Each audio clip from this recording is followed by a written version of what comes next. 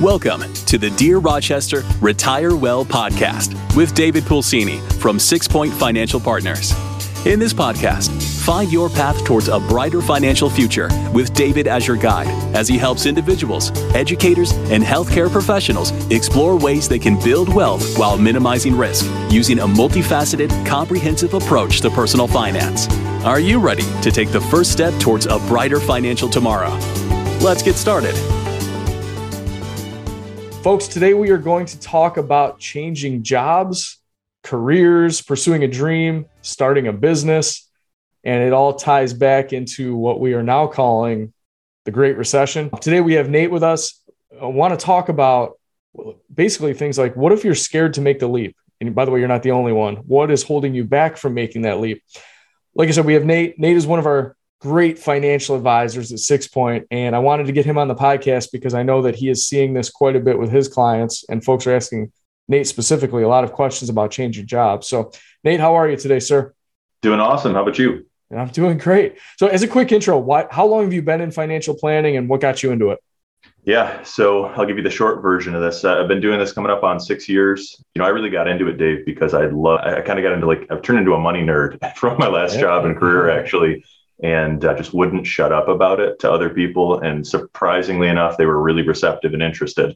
And, learning it myself before getting into this career, as well as seeing the difference it could make in other people's lives, was kind of addicting. And I'm still here. Yeah, good for you. So I know we've talked a lot about this, and you're running into people of all ages, all income ranges, all sorts of different things. We see it all. So if you're listening to this as advisors, I feel like after 20 years of doing this, I've seen everything. Nate has specifically been running into folks looking to change jobs and they just don't know where to start or how to begin really making that change. And I wanted to have Nate on to talk about it because he has a checklist with us. So Nate, why don't we start with we'll call it the Great Resignation checklist, and let's just dive into what you would tell folks if they're considering making a move. Yeah, absolutely. So in the spirit of continuing the theme, we've got 6 points for considering when it comes down to potentially joining and being part of the Great Resignation. So the first thing that I think it's always worth starting with, I get the question often, how do I go about doing this? How do I look at this? And I think how might be the wrong question. I think why is maybe the better question. So the first thing that I think everyone should consider when they're taking a look at another career is just to make sure that their expectations are aligned, especially if they're looking at potentially changing industries. So for instance, let me lay this out a little bit. So if their expectation is, Nate, I hate my job that I'm in right now. I want to go over here. I want to work part-time and I want to make $10,000 more than what I was making at my previous job.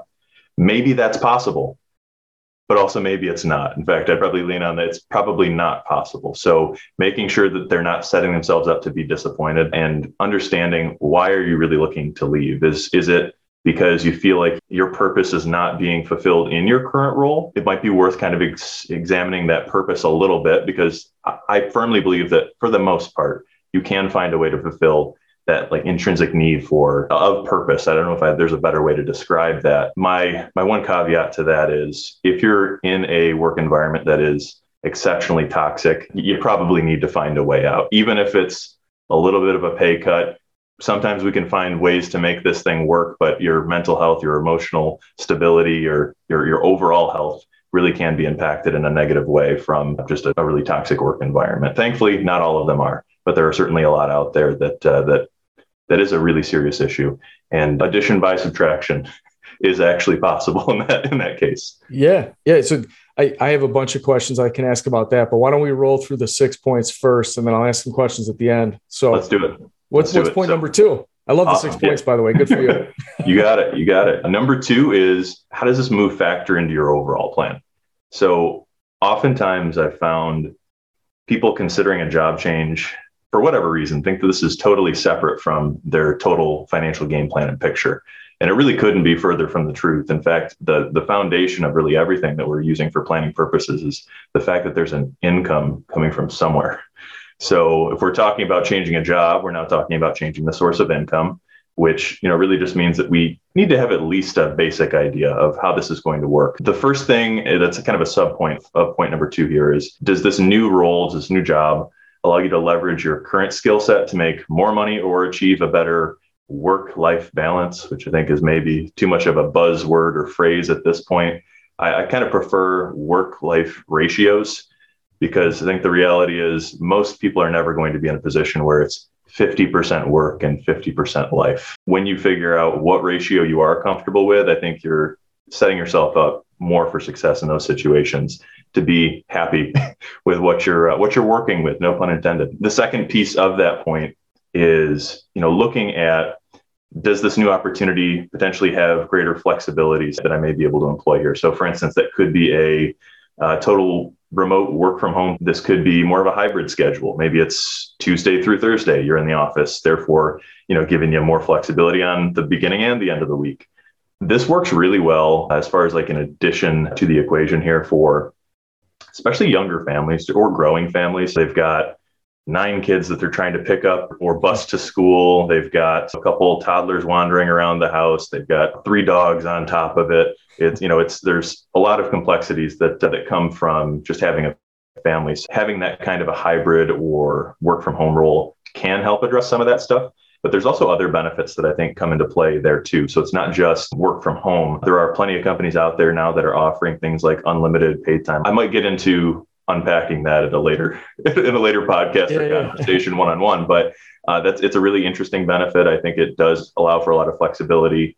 You've got things like pre-tax childcare savings, which I've seen several times now working with people in comparing benefits. And that is awesome, especially for people with young kids who maybe both spouses work, being able to kind of turn it into not quite a write-off, a deduction from their regular earnings is a big deal because childcare is so expensive. And then one that's relatively new in the grand scheme of things as well is there are some employers that are offering pre-tax student debt repayments, and they may also be assisting their employees with, whether it's $50 or $100 or whatever, whatever helps in order to start working on the bigger picture here. So there's a lot that goes into it, and it's not just isolated from the rest of your financial game plan. The income sources are so important. I think a lot of people are wondering what unlimited paid time off means, but again, we'll get into that later. So we can. I'd be happy to have a one-on-one conversation on that. Maybe it makes sense to make a whole podcast about that. I kind of doubt it, but it's an interesting benefit. I'll say that. Well, I think if you're the employer, you're definitely looking for the right folks in that case, because you don't want to take advantage of it. So the right people won't. But so anyway, in the spirit of moving things on here, Nate, what do you have for the third point? So point number 3 is professional development opportunities. I think this is, just like you described, maybe for those people who are really professionally driven. There are plenty of employers out there that will offer some kind of assistance or support. Now, I think the number one thing that comes to mind when people think of professional development is probably an employer assisting them with going back to school. Maybe they've got a bachelor's, they're looking to get a master's or a doctorate or what have you. And there are plenty of employers that will do that. It doesn't mean necessarily that they're encouraging you to go back to school, just to clarify. I would say that this is maybe a better opportunity for higher education if they're looking to subsidize that. If they are giving you a list of colleges that they have agreements and discounts for, maybe master's programs or MBAs. If they are giving you some sort of financial support to actually go back to college. Now, I do always want to mention this when people say, I'm looking for an employer that'll help me get my MBA. Be aware most employers that do that, not all, but most will want you to have some kind of agreement that you'll stay there for at least 3 years post getting your MBA. If they're investing in you, they don't want to see them invest in you and then you walk out the door. If you do decide to walk out the door and not follow that, oftentimes you do have to repay them for the amount that they were compensating you to get a higher education. But it doesn't just have to be degrees. There's plenty of purposes where getting leadership training might be extremely valuable. There's plenty of situations where getting some type of additional certificate that's relevant in your career field could be a really big deal. So I would say don't exclusively look at this as, well, I can't go get my MBA or I can't go get whatever degree you're pursuing and have my company pay for it. If they're looking for other ways to invest in you, it really could be a great opportunity, especially if it's something that maybe your current employer is not offering. Right, which is the point of this, which I think may lead right into point number 4. You can see the title, but I don't know what you're going to talk about. So what are you gaining, right? Versus what are you giving up? And that might be one of the things, professional development. So exactly talk about that a little more. It's exactly it. Just so this point doesn't seem redundant, it's got a bunch of subpoints to this.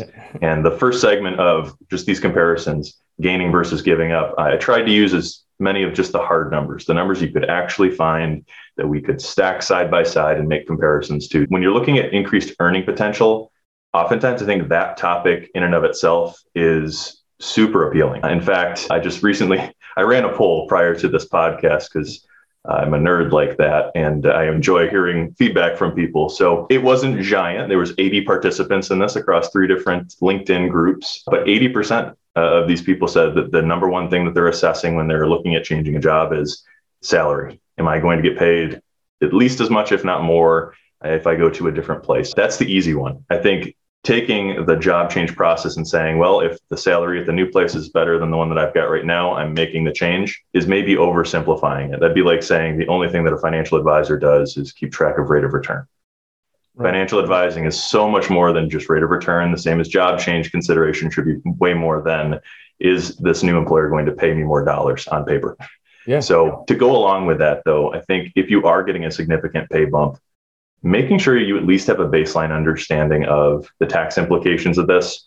Now, again, common misconception that I hear is some people have this perception that it's a flat tax rate and that if they get into that next bracket, that they're going to get taxed more on all the money that they've earned. You've already done a whole podcast on this, Dave. If you know which podcast number that is, feel free to reference that here for people so they can go back and check it out to get a better understanding of that. But keep going, and then I'll let everybody know. Yeah, absolutely. So just having a good understanding of that, I think, is helpful. Not because, hey, if I get a pay increase, I'm going to have less money to take home. That's likely not the situation, but it just may not be as rich as it looks when you realize what percentage of that money, especially in the higher tax brackets as you climb the ladder, is actually getting taken out for state and federal taxes. It's also important, I think, especially for people who are married filing jointly, to really understand how it combines. It's not just their income that it's affecting, it's them and their spouse. So taking a look at the full household, I think, is really important there as well. I think it's also really important. One of the number one costs that people are concerned about is healthcare. What are my health insurance premiums going to be? What does it cover? Oftentimes, and I've seen this firsthand, I can think of 3 instances right off the top of my head with clients as we went through and did some reviews on this. The new employer was offering them a significantly better salary, but they were also going to be in a situation where the health insurance was not nearly as generous, I guess we'll say. And on top of that, they didn't actually have the same style of health plan that they had at their last employer. So there was a bunch of additional changes that they had to take into account. But ideally, seeing if you can compare comparable plans side by side and understanding what your deductibles are. If you do decide to choose a high deductible plan, which not all, but many people do you still have maybe an HSA, or is there an HSA available at the new employer that you didn't have at your previous one? Again, finding tax efficient ways to save for future healthcare expenses, I think, is a big deal, just the same way that it is for pre-tax childcare savings. You're likely going to spend some money on it at some point. We might as well make sure you do it in the most efficient way possible. The third sub point to what you might be gaining from moving to a new employer here is you really want to understand the matching requirements and kind of how that works. So making a comparison side by side is important, but there's a little hidden piece to it that I find a lot of people just disregard. And it's that there might be a waiting period at their new employer. So let's say it's an extremely generous offer. The matching is wonderful, but you've got to wait 6 months or a year. Now, it's not a deal breaker in the most cases, but we just can't count that as additional value to your compensation for the first year at the very least. And we need to make sure that when you're making this move, your intention is being there long enough to really reap the rewards of it. Yeah. Whether it's profit sharing, whether it's a match to your retirement plan, it's good to have a handle on what's going on there. The other side of the coin here, maybe money you're leaving on the table here. So some things to consider before you make the jump from a current employer. One of my biggest pet peeves for myself and others is missing out on free money that's available. So I always do my best to try and make sure that anytime there is something that resembles that people take advantage of it, and I help them do. An example of this might be not understanding the vesting schedule for your previous employer. And again, I can think of easily 2 or 3 right off the top of my head where the vesting schedule, for those that are unfamiliar with that term, it's basically a calculation built into a 401k or employer-sponsored plan that has a certain percentage associated with it. AKA, if you stay at your employer for 1 year, 25% of the money that they've matched you is yours if you leave. 2 years, 50%, 3 years, 75%, and so on. And in this case, it was that same schedule. So 75% of the money his employer had matched, which was a very generous match based on the percentage he was working with before. We were about 4.5 months from him being fully vested. And he did decide to take the new job, which was, again, a higher salary. But it was nice because I've seen it happen as a surprise to people in the past, usually people that I'm not working with and start working with me. But, he knew exactly how much he was going to be leaving on the table and decided, you know what, this move is worth. I'm glad that wasn't a surprise. So being aware of all that stuff, there's a lot that goes into this, but that's maybe one of the number one points here. I'm trying not to ramble too long on this, but making sure that if there is a period of 6 months or longer at that new employer that you're waiting, again, just be aware of. Maybe a lesser considered piece is with those who are participating in group life or disability plans through their current employers. You want to make sure you've got something relatively comparable at the new employer. I think it's a great, really, this is a big deal for younger families typically, but especially if you can't qualify on your own. Typically I'm a big proponent of making sure that you're in control of that. But if you can't qualify, making sure that either A, your group plan for both of those is portable, B, understanding how it's portable, meaning do you have to go back and qualify by medical? If you may not be able to actually get qualified that way because of some health condition, getting an idea of if your new employer offers, again, similar or same benefits allows you to make sure you don't have big gaps of insurance coverage throughout the transition process. Yeah, I mean, that point alone it's extremely thorough, first of all, but I think I just thought of the next paper that I want you to write, Nate, and it's going to be called something like how your $100,000 job pays you less than your current $80,000 job or something like that. That's the point of all of this wrapped up, right? So, yep. And again, some people chase the salary and then the bottom line dollars in their bank account may actually be less because of all these things you mentioned. And if you're listening, most people aren't considering all of these things. Maybe they don't even know. Maybe sometimes they just say, you know what, I'm going to get paid more over here. I'm out. I'm sick of this place anyway. So, but these are all definitely things. If you're doing a very thorough job, which Nate is doing, these are things you want to consider. So we are on point number 5, Nate. We are. So point number 5 is, like I said, this is going to sound redundant. What am I gaining versus what am I giving up? But I wanted to split these up because this is more of the softer side. All of those things we just talked about in point number 4 are pretty quantifiable. You can grab the number, you can make a comparison side by side. This one is a little bit more subjective. What am I gaining? You might be looking at increased flexibility. It's a very common trend that we're seeing when people are saying, look, I'm looking for a new job. I want to be able to work from home. I want to be able to split my time between the home and office. So one of the things that really can be big about increased flexibility, especially if it's a remote or work from home job, is you may really be able to reduce your travel time, especially right now. As the date that we're recording this, gas prices are still, not cheap. So being able to put less into the tank on a weekly basis is pretty attractive for people. But even ignoring the dollar aspect of it, the amount of time, especially if you're living in a larger city, your commute might be 45 minutes to an hour pretty easily one way. So this situation, I think, can give you a lot of extra time back in your day, which there's actually been several studies that have kind of walked through the increased time back in your schedule that isn't used with transit creates a situation where you can have a lot more creativity in your role. That actual time to sit there and ponder and come up with unique ideas really can be a big asset for not just you and your role, but the company that you're employed with as well. And I think a lot of people are in love with the idea of the increased autonomy, like making your own schedule, being your own boss. Touch on that because I think that's a catch-22 for a lot of people. But making your own schedule, I think, is a big flexibility piece that a lot of people long for. The other side of the coin here, what you might be giving up, is I think with increased flexibility, oftentimes comes increased complexity.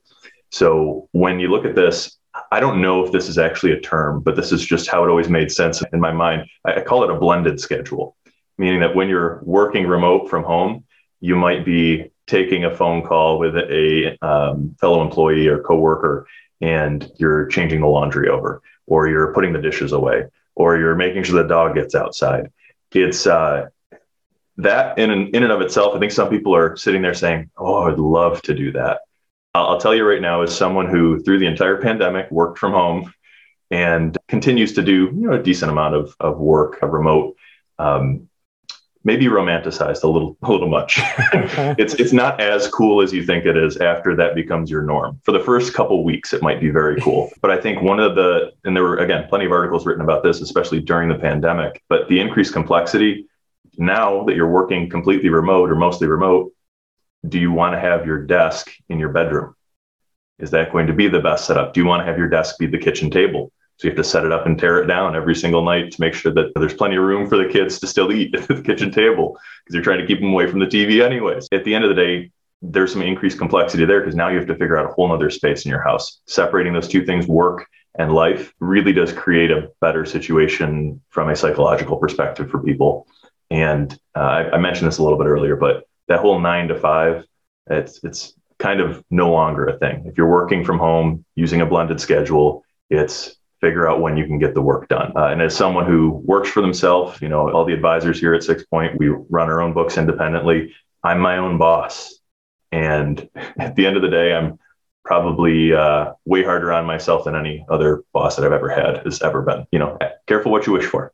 That's right. So back to the first part of the point number 5, the reduced travel time. We have to be careful there, Nate, because 80% of our listeners listen to this podcast in the car. So you just reduced more than half of the people that are going to hear this, right? If they stay home. But the blended schedule thing, I love that. Integrated schedule, blended schedule. I have not heard that before or thought about it as clearly as what you just said, but I think it's completely accurate. I personally definitely need to leave to focus. Otherwise, I'll be sitting there thinking about, are my dishes done? Is that laundry switched? Oh, I could go clean this off real quick, or take the dog out. And it's definitely need a separate workspace for me personally. And I totally agree with you. Romanticized. I try to work from an office as much as possible, but we are on to our last point here, Nate, and then we'll wrap it up on point number 6. So we'll talk about that a little bit. Yep. Number 6 is create some guardrails to protect you from you. So there's a handful of points on this. I think as we look at increased salary numbers on that offer letter, we tend to be predisposed to start thinking of all of the things that we couldn't afford before that we can now afford. And we're starting to spend the money before we actually have it. So I've got 3 points to this. How do we make sure that we don't kind of go down this slippery slope?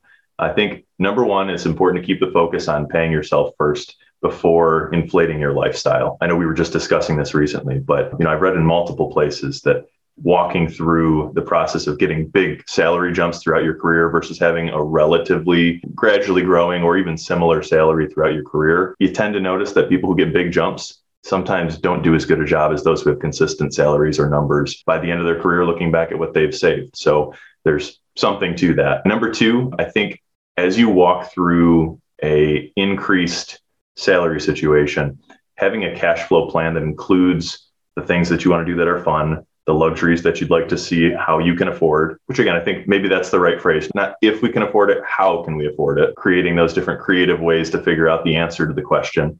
Because if is a yes or no, how is, there's multiple different iterations of that. And then number 3, I think it makes good sense, selfish plug, to employ a professional. It doesn't have to be me, to employ a professional to help you determine how you can balance the fun parts with the new job and the raise with the reality of making sure you're staying the course or getting on course to being able to retire and live the life that you want to be able to live long term. So yes, that's what I've got for point 6. Yeah, I like it.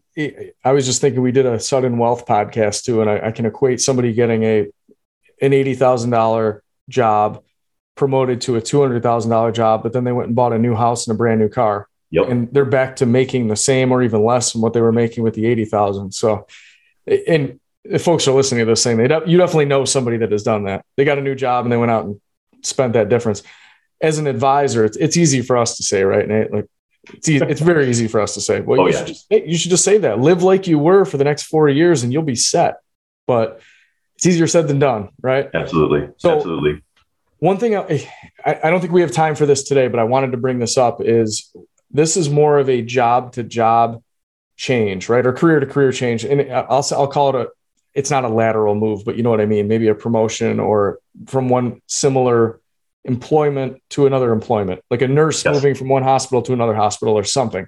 This is certainly all stuff they should go through. One thing that I noticed that people really ask about is like, again, what should I do? And they look at the salary. So 80%, I was surprised it was 80%. I look for different things, but that's just me personally, freedom, flexibility, all that stuff. But it is interesting to see that 80%. And that's true. That's the real world. Are you going to make more money? That's the first thing people do. Now, with that said, going through what Nate just covered was that actually doesn't always mean you're making more money just because there's a larger number on paper. So that's something to go through. The second part of this, though, and again, we don't have time for this today, is what about like the side hustle or the dream job or the running your own business? So I run into this all the time. Teachers or nurses or doctors or somebody that has something that they want to pursue that almost has nothing to do with what they're doing, but they know they want to do this business. They just don't know when to make the leap. Yeah. A lot of these principles can apply. And I've walked a number of people through that exact scenario. And at the end of the day, and I think Nate would agree with this, is many times if you've got the financials set, which obviously financial advisors can help with, then it just comes down to just going with the gut, right? Bank on yourself, go with your gut. Do you think it's going to work? Many folks are very, very nervous to do this. And I get it, to pursue that entrepreneurial dream because they don't know. And if you're making $50, $100, $200, $300,000 to walk away from that to bank on yourself, that's a big leap. So this is stuff that's all considered with what Nate's talking about. So Nate, I know you've been working on a tool that you're going to get out to folks to kind of calculate some of this. So why don't you tell us a little bit about that and then we'll wrap it up.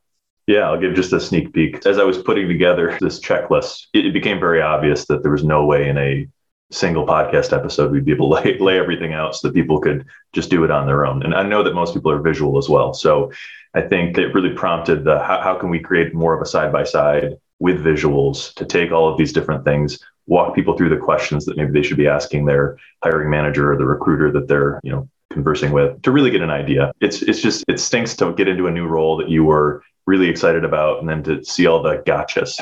Oh, you didn't ask me about that. Oh, we never mentioned that.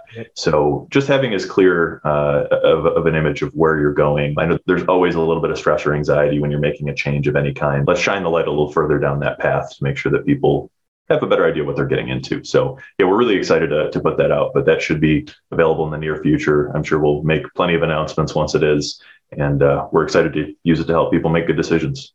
I love it. And again, if you haven't done this before, or even if you have, sometimes you just don't know what you don't know, right?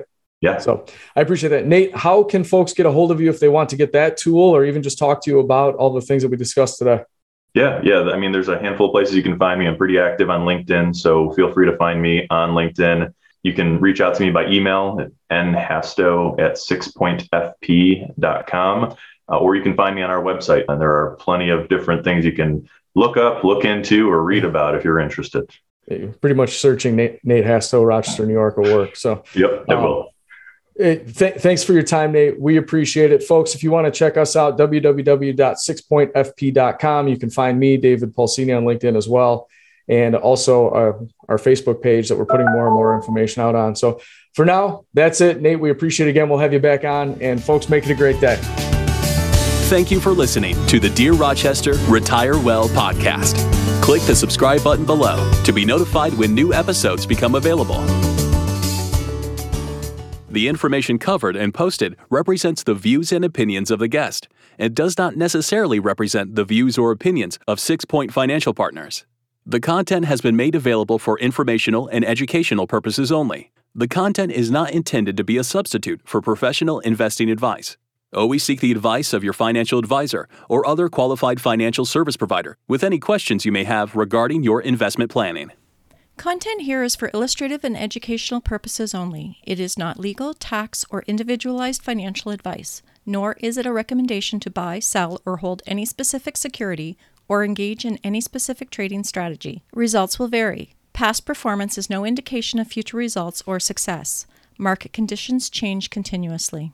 This commentary reflects the personal opinions, viewpoints, and analysis of 6 Point Financial Partners. It does not necessarily represent those of RFG Advisory, Private Client Services, their clients, or their employees. This commentary should not be regarded as a description of advisory services provided by 6 Point Financial Partners or RFG Advisory, or performance returns of any client. The views reflected in the commentary are subject to change at any time without notice.